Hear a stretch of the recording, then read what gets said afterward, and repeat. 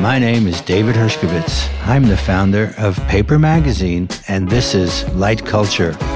Listen, learn, and stay ahead of the curve as I knock heads with cultural disruptors of the past, present, and future. Light Culture is brought to you by Burb, the Vancouver-based cannabis brand. When the conversation turns to the golden age of downtown New York, most people immediately flash back to the 80s, when Basquiat, Haring, Sharf, Fab Five Freddy, Futura, et al. Roamed the streets. Well, now there's a new documentary directed by my guest today, Jeremy Elkin, that makes a strong case for extending the Renaissance well into the 90s. All the streets were silent. The convergence of hip-hop and skating, 1987 to 1997, zooms in on the story of how two seemingly disparate communities found common ground wilding out at Mars, the only downtown club in its day brave enough to play rap music. The story is told by the people who were actually there, creating a sound and a look that would go on to shape fashion and music to this day. Listeners to Light Culture will remember me touching on this film in an earlier episode where I spoke with Zoo York's Eli Morgan Gessner, the narrator of the doc that features icons of the era like Kid Capri, Jeff Pang, Stretch Armstrong, Bobbito, Keith Hufnagel, Rosario Dawson, DJ Clark, Rodney Smith, Moby, Gino Iannucci, Kool Keith, and many more, including a wealth of archival video with performances by Busta Rhymes and Method Man. So welcome, Jeremy Elkin. Thank you for having me. Let's start with the present and work our way back. First, congratulations for the Tribeca Film Festival and the accolades coming your way, including one by Shepard Fairey, I saw, who, besides being a great artist, is a cultural historian and astute observer of the scene. How does it make you feel to be sitting in the catbird seat, so to speak? Yeah, thank you so much. That was an honor. He's tight with Eli, so it didn't seem like that far of a stretch, but yeah, it's always nice when people recognize, for sure. I'd like to talk about the genesis of this movie, how you came to this point in your life, and also in the story, how that came to life for you, having grown up as you did in Montreal and getting started in shooting skate videos of your friends and people in the area, and eventually wound up in New York with this amazing story. In 2012, I asked Eli to do the hand style for a skate video I was doing. And I had known of Eli through my brother in the 90s. He was always this like legendary figure in the New York scene and super inspiring. You know, you get the magazines every month and open them up. And the Zoo York ad was always different because it was East Coast. And so that always hit home. I didn't see Mixtape until years later, but I just love Zoo York. I love everything Zoo York did up until the mid-2000s. I thought it was like, that was it for me. And I knew when I did get around to see Mixtape, I always wondered. Let me interrupt you for a second. Tell us what Mixtape is. A lot of our listeners may not be familiar with that.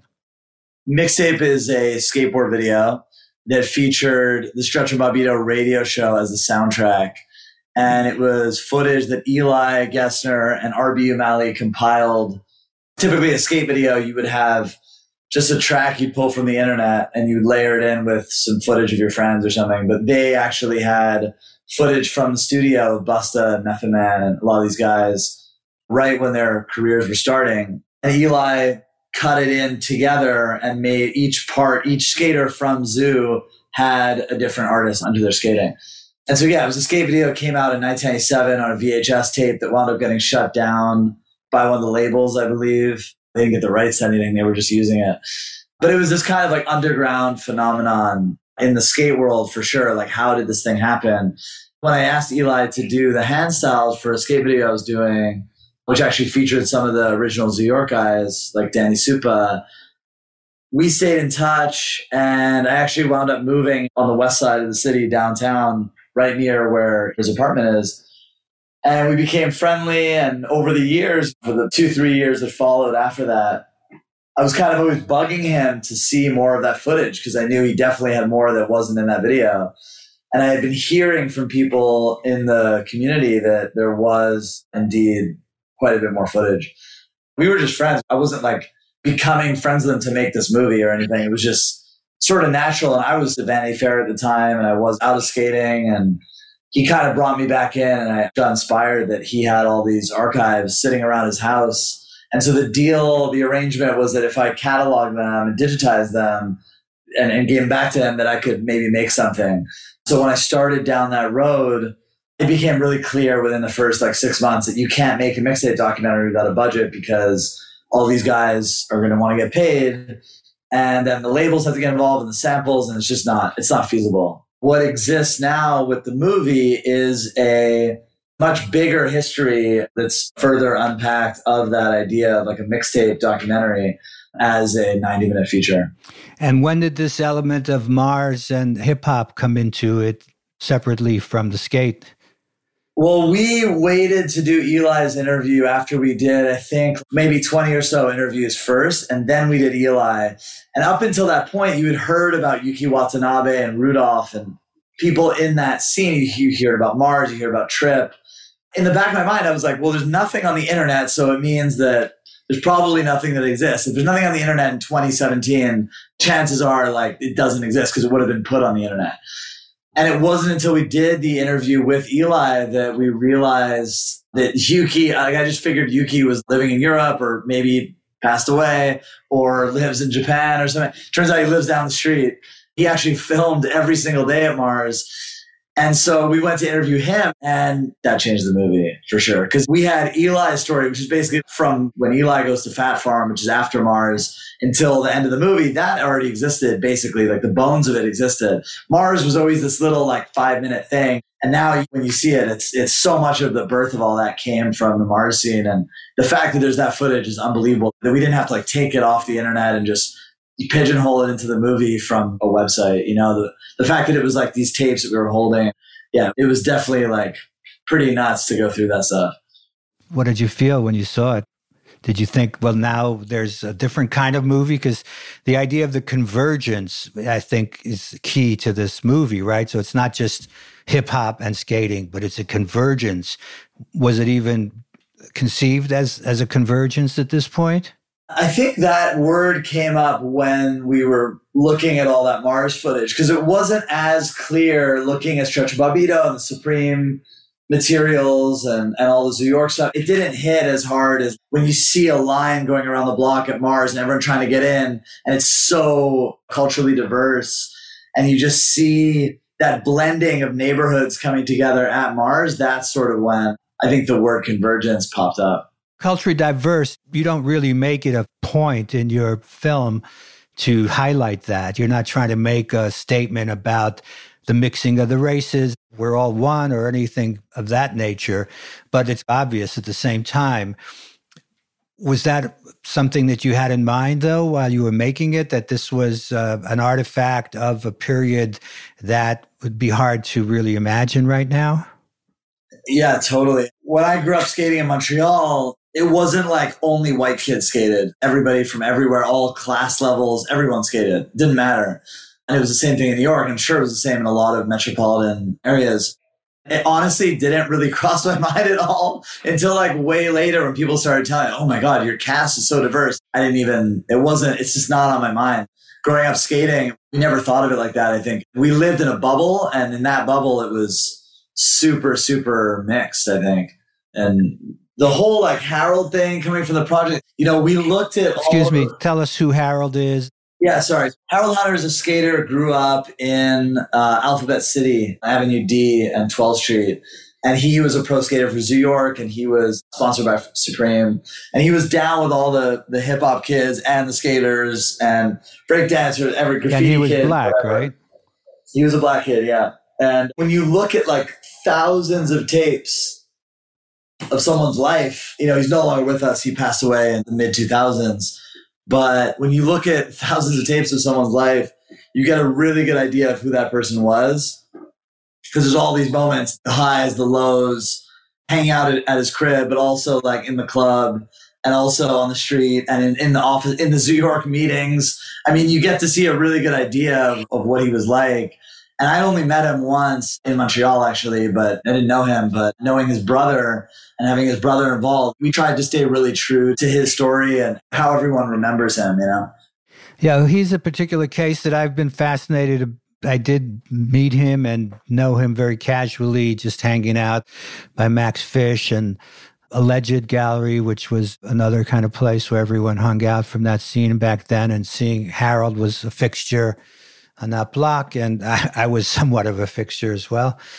I was always like fascinated by who is this guy. I didn't really understand the charisma because I wasn't a skater, so I didn't really feel it in the same way that everyone else has, obviously. And even today, his legend continues to grow. There's a foundation for him that's very active in raising money for support of people in the skate scene who have needs.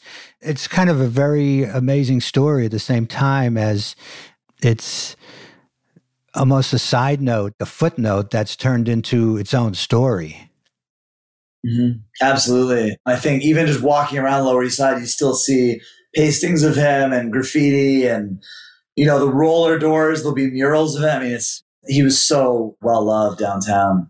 I think anyone and everyone who came to New York, I think during that time met him. Yeah, it was, he was amazing. So Stretch and Bobbito footage, did you know that existed already? So like I was saying, it was it was actually in Mixtape, a lot of that stuff. Oh, I see. So that was already incorporated into the Mixtape. Not all of it, but a great deal of it, like the Busta Rhymes for sure, the Method Man, Diamond D, a couple of them, but it was still super fun to dig up new stuff. You know, we found, I don't want to spoil it, but there's some other artists in there that we didn't know Eli shot when we were going through it all. So it was wonderful to discover that. So Eli was shooting the show? He would go uptown to Columbia? Yeah, Eli was really tight with Bobbito, who was A&R at Def Jam. And Bobbito and Eli actually also was friends with Stretch because of Mars, because Stretch was a Mars DJ at the end, and Bobbito was always at Mars. They connected, and then when Mars was over, or no, it was way before. Sorry, forgive me. During the Mars time, they wound up doing their show at Columbia University, where Stretch got his start, and Eli was like just going up there after like the skate session or the office late night, like 1 a.m. to 5 a.m. and shooting video of everyone. Eli was telling me that like for the first bunch of them, he was taping them in the dark because the guys would come in, they don't want the lights on it in the middle of the night, rhyming, you know? And when Method Man came and when Busta came, I think when Busta, maybe it was like half, but definitely when Method Man came, they turned on all the lights in the middle of the show. You don't think about when you're watching it, but a lot of that footage is really hard to see because it's so dark. Like Large Professor freestyles up there and it's like so hard to see because it's so dark. There's literally no light source. Like you can't even see a silhouette of someone, you know? But when Method Man came, they turn on all the lights. You can really get to see him performing one of his first radio freestyles, you know? Pretty crazy. Yeah, we should also let our audience know that in those days, you couldn't hear hip hop on the radio. So therefore, they started the show that was like midnight to 5 a.m. or something at the Columbia University radio station, which is still a great radio station, KCR, and became a scene where people would come by, hang out, rap. I guess the word got out all the way to Staten Island, some of the Wu-Tang Clan people to make the trip. Well, Bobbito was working at Def Jam, so he had the in on all the new artists, and he would play them for Eli in his car. And so you hear him be like, "Oh yeah, these guys are coming out next week," or these guys. Remember the guys we were listening to in the car? They're going to be on next week, next Thursday. Come up, you know. So I think it was that conversation a lot of the time. And Eli was just always shooting. He had a camera, filmed everything. Yeah, crazy, right? When you think about it. What's amazing is that I filmed almost every single day for like 12 years making my skate videos, but I didn't film the kind of things that Eli was filming. Like I was really precious with my analog tape. It was the skaters throwing down to do the trick, doing the trick, he bails, I cut, right? And then just record, cut the whole time. and just to be able to shoot way more skate tricks. But Eli was just letting the camera roll. And that's the kind of material that you get when that happens, you know? Most skate filmers, they don't do that because now maybe they do, but back then they didn't because it was way more expensive. Tapes were like, at least in Montreal, they were like $15. So you get 60 minutes. You want it to stretch as long as you can, right? Sure. We talked briefly about the culturally diverse aspect of the film.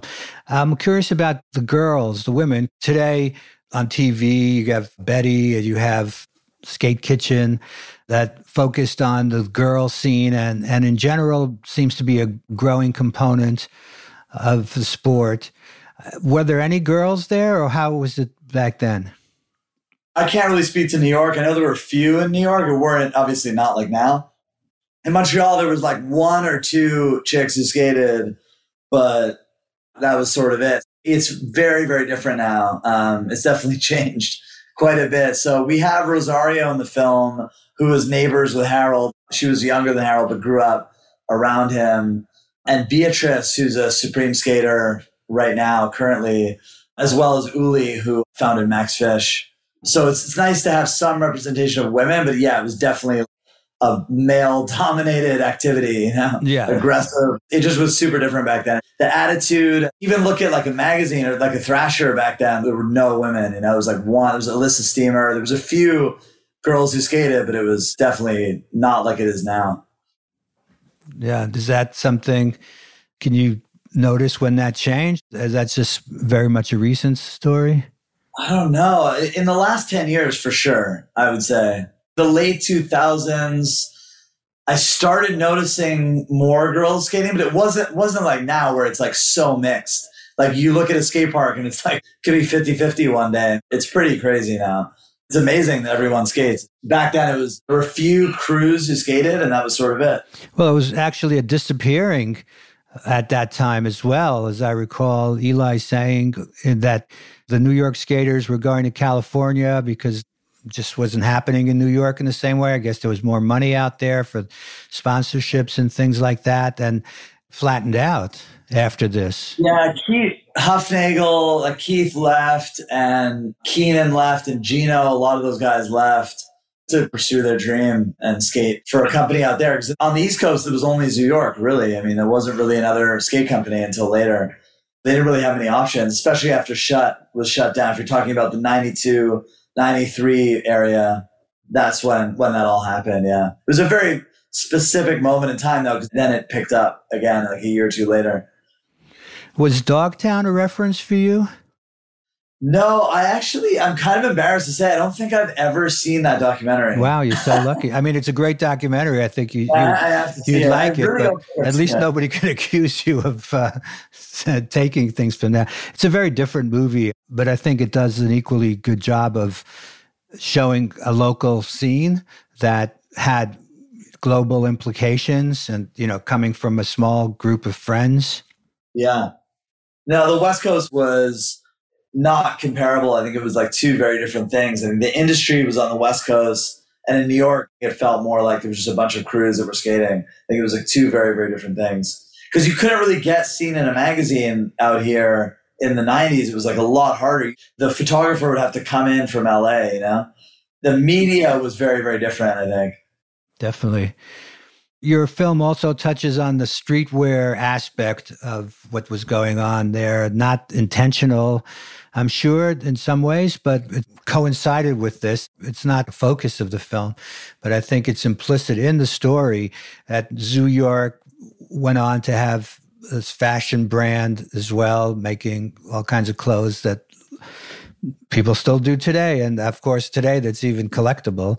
Supreme as well, starting out back then in a way that nobody could really ever imagine would turn out to be what it is today.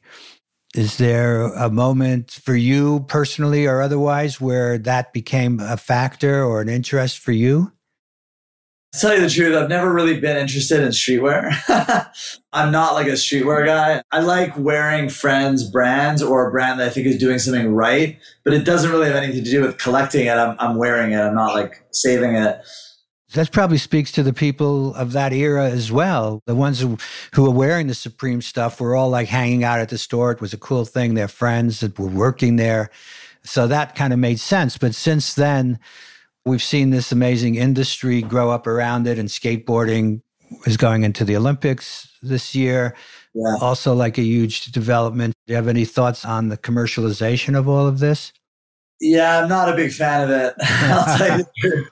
When I grew up skating, it didn't seem, even though it might have been the case a little bit for some people, it didn't appear as though people were getting into skateboarding to make money. And I feel like now it's much more of a split. Obviously, if they're good at something, they're going to want to pursue it, get better and better, get a sponsor like an energy drink sponsor or a Nike involved. That's cool. I don't know. It's not my thing. I'd rather be involved in skateboarding because you love skateboarding and you like the people and the community. There's a big like graphic design element to me there. And there's a architecture element with skating, finding a new spot. Like that's what's interesting about skateboarding to me. The corporate end is not very appealing. So, I mean, people do it. It's in the Olympics. It's all good. It's just not why I picked up a skateboard. The graphic design element you mentioned, and in your film has a very specific graphic design with typography that you use an oversized way to identify the speakers that I don't think I've quite seen before. Was that cool. Part of? Yeah, that was a fun one. Jesse Reed, who's the founder of Order Design Co. in Greenpoint, I brought him on because I knew that he had a relationship with Michael Beirut, who used to work with Massimo Vignelli, and we licensed the subway typeface, the DOT. I hate the word iconic, but subway entrance typography to create like a character for each person rather than just talking head. It's kind of nice to see big, beautiful typography accompanying a scene. I mean, everything was obviously super thought out, but the locations were really important. The type, positioning, that was like a really huge part of the thought process that went into the production, was getting that right. I know you mentioned working at Vanity Fair. Was that an influence as well? Totally. Yeah. When I was there, my office was basically in the design department. It was like just outside of it when we moved to World Trade Center from Times Square. And the office next to me was Chris Dixon, who's like legendary typographic designer. And down the hall was Dana Brown, who produced the movie, actually. But Chris was like a huge influence on me. You just nerd out every day about different type treatments. And I feel like I cared more about the typography back then than I did the actual content. I just got way more involved. I just loved his team, and I loved how careful and they were just very like considerate. They considered like every type choice in a way that I hadn't seen before, having worked at other companies.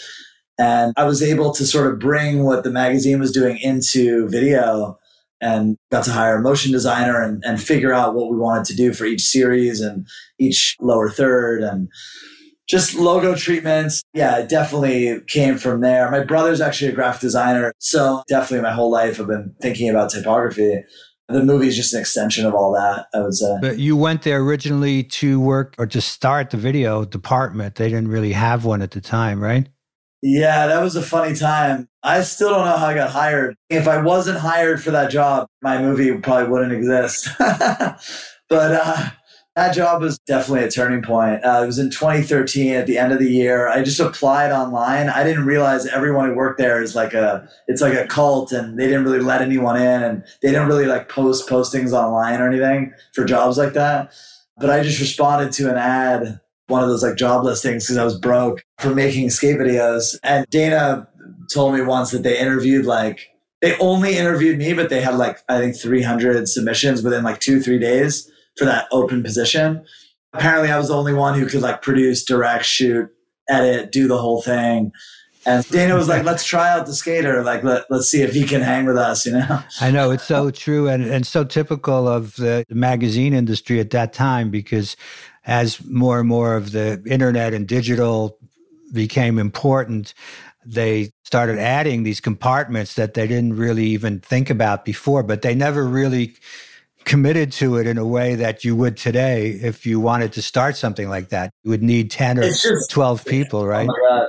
It's crazy that it was almost 10 years ago. I mean, 2013 feels like yesterday, but it was a while, things have changed a lot since then. Back when I started, we had all these amazing photographers like Demar Chelier and Annie Leibovitz and Testino. And they would have either like a friend of theirs or a cousin, or they would sometimes hire a crew who would go on set with them and shoot behind the scenes. Like that's it, with like a handy cam or whatever. And the hard drive, like the transfer, I don't even know if it was the full resolution, but the transfer would wind up on like a print photo editor's desk. And they'd be like calling tech support. Like, what are we supposed to do with this? Dana kind of was sick of having dealt with that. He was dealing with it because he was working with Graydon Carter on a lot of producing movies, helping write and pitching ideas and all that. And he was just used to dealing with video or film before he's friends with a lot of like Hollywood types. I think he was just used to it. So Graydon was like, figure it out. And we were getting pressure from Condé Nast Entertainment, which is like the corporate arm, to do something more. And so I think, I was hired as like a Band-Aid probably to fix it. Exactly. But then like when I started, I don't think they thought, I think that they had, or I don't know what Dana was thinking, but my gut was telling me that they were thinking I was just going to work 9 to 5 and go home and that's it. But anything I do, I have to do it. I'm going to like sleep there until it's right. So I was like, first one in, last one out for like the first year, basically. And I think they noticed that. And then the second year, they gave me more budget and it was able to hire a team and expand it. But it was definitely a brand new concept. I think I was the first video person at Condé Nast who wasn't at the corporate. I was within the publication, But shout out to Dana for hiring me. And you would do celebrity kind of little pieces and things like that? Yeah, it was all over the place. When it started, like I was saying, like it's like Annie Leibovitz's sister, Barbara, was amazing, who would like go on set with her in like Scotland or something. And they would send a drive of like beautifully shot footage, but it's just behind the scenes footage. Or if you're lucky, it's an interview, but there's no concept or thought process or documentary. It's just like, I'm going to shoot some footage and hopefully get paid by corporations. There was no one who was putting it together. So the idea that Dana and I came up with was like, we were doing covers like 4 to 6 months in advance. So it's like, how do we better take advantage of that moment when we have the celebrity for a day or 3 days, depending on the shoot, with one of these big name photographers? If we get 20 minutes with them, what do we do? And that's how we wound up making a lot of those videos that went viral. It was totally unintentional, but it was like most of those celebrities had never done that before. So you had like Channing Tatum dancing, or we had a documentary with Caitlyn Jenner. Just went on and on and on. Like every cover was a different subject. It was a lot of fun to try and figure out like editorially what to do with them, Yeah, it sounds like a nice situation that worked out for you. Back to the film, Kids is a parallel movie to this. I think it would make a great double feature. And that happened towards the end of 98 you said, where you shut it off? You gave it until 98. What year did that come out? 96 or something? Kids came out in 95. My film's 87 and 97, yeah. So that seemed to be like a turning point in a way for those people who had been on the scene, the skaters and their friends, and suddenly the limelight, the movie turned out to be a huge success. Everybody was talking about him. How did that impact your story? Yeah, I think it was the moment when I think Harold for sure was trying so hard. Is Supreme going to work out? Like, am I even getting paid enough by like a Zoo York, or I don't even know if he's getting paid by Supreme, but some of these brands that were like really small independent labels, it's hard to make a ton of money that way in skating. Like it's just, the money's just not there. And then I think he got a taste of Hollywood with Kids, or seeing the success of the film and the reach it had. Apparently, like he would like walk down the street and people would just yell at him, like, So I think that probably hit him pretty hard at that time. I think it was like a big impact on a lot of those dudes. Obviously, BC, Jeff Pang, they were all probably getting recognized left and right for being in that movie. Leo, obviously. And it's a huge moment in our story because it's when Harold like gets into the clubs, not Mars, but like a club that you normally wouldn't be able to get into as like a sweaty skater just having tried a trick for 2 hours. It's like, I think previously it was probably really tough, but all of a sudden he was like recognizable because he was playing at like Lowe's or something, He's probably getting free drinks and perks and girls and whatever. Yeah. So I think that was a huge moment for all of them. I think for Chloe, Rosario, yeah. Totally. Did you try to get some people that you wish you had in the film that weren't able to participate? Yeah, we wish we could have gotten Chloe. She was, we spoke to her. She was awesome, but didn't work out. It was like wrong timing at the time. It was like 2 years ago. And I'm trying to give it to someone else. It would have been great to have Busta. We tried for years to get Busta. Very tough. Nas, he like loved it. He was cool with it, but he was like, I'm not a skater. Jay-Z watched the movie and loved it, but yeah, we didn't do an interview with him. You know, it's sort of, at the end of the day, like we're just a small independent film. We're not trying to like chase Jay-Z or something. You know? No, I mean, you did amazing getting the people that you did. Oh, well, thank you. It was super fun. It's a hunt to get some of those guys for sure. That's always, yeah. And there's always more, I'm sure, on your list. And are there any good making of stories? Because in every documentary, there's... Oh, yeah. I mean, I know you had to change the whole music concept, right? Because of all of the money that would be involved in licensing. Well, you've seen both versions now, right? You saw previously and then you saw the final? Yeah. Yeah. So before COVID, or I guess it's 2 questions, but before COVID, I'll just answer this one first. We were hoping that an investor would come in and clear some of that music so we could have the De La Souls and the Tribes in there. And it was a blessing that Large Professor came on board to do the score. But up until that point, it was definitely like a scary moment being in a festival and not having clearances was like, you know, it was a little dangerous. We were just really like hoping some shark would come in and fund it.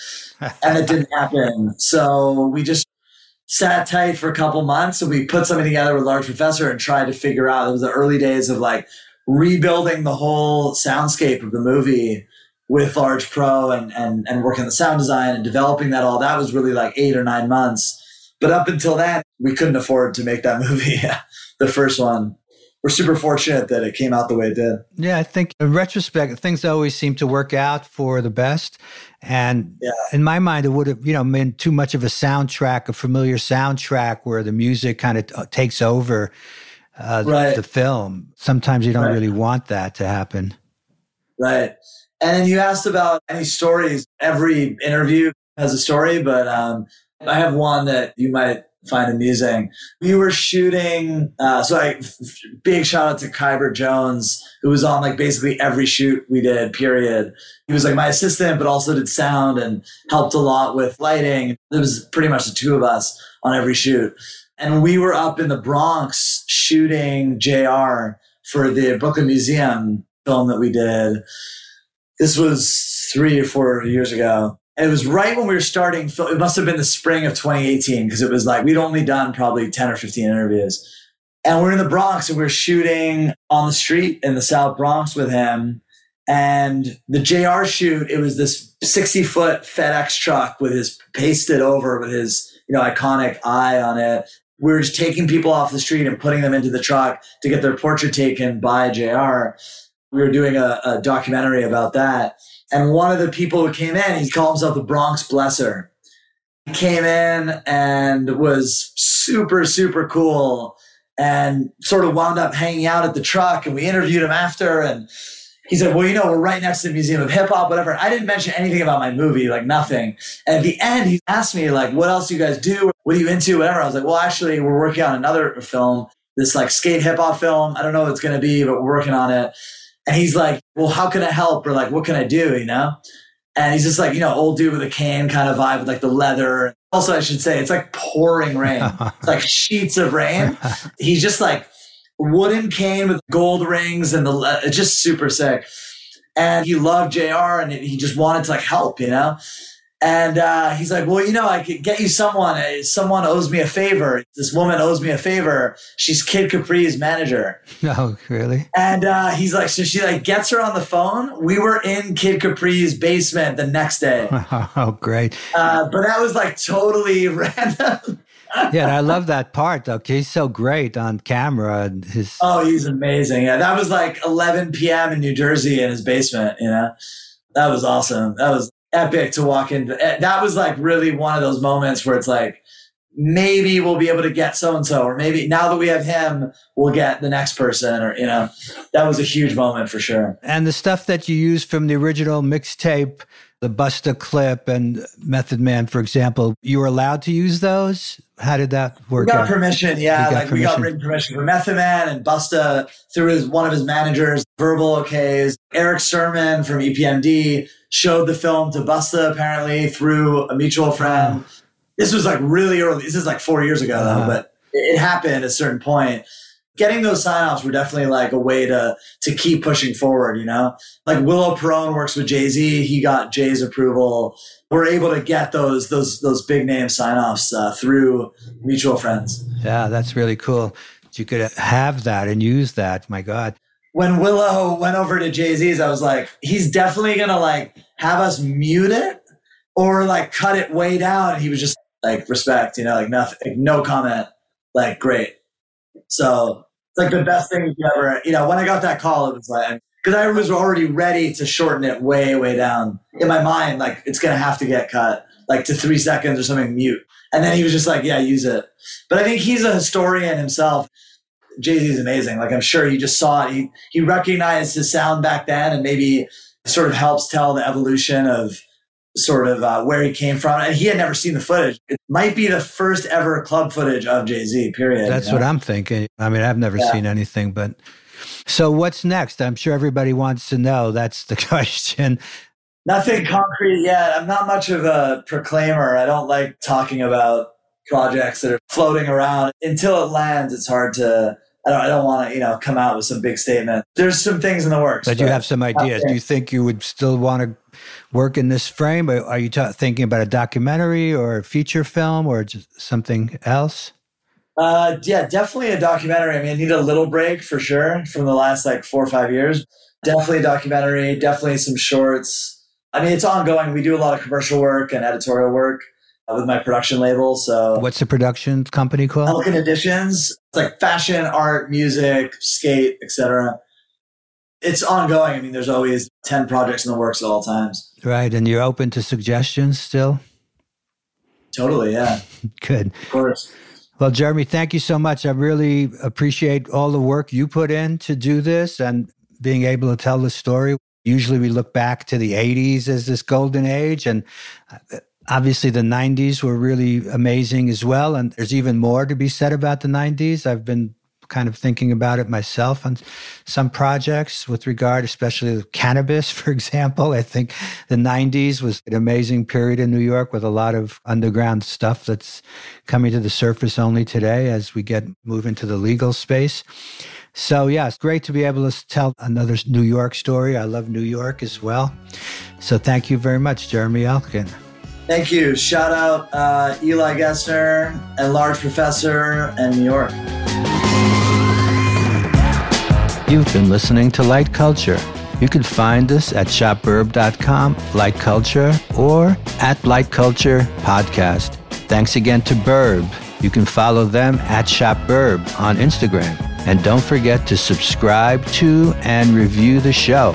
If you would like to get in touch, reach out to me directly at David Reporting. Thanks for listening.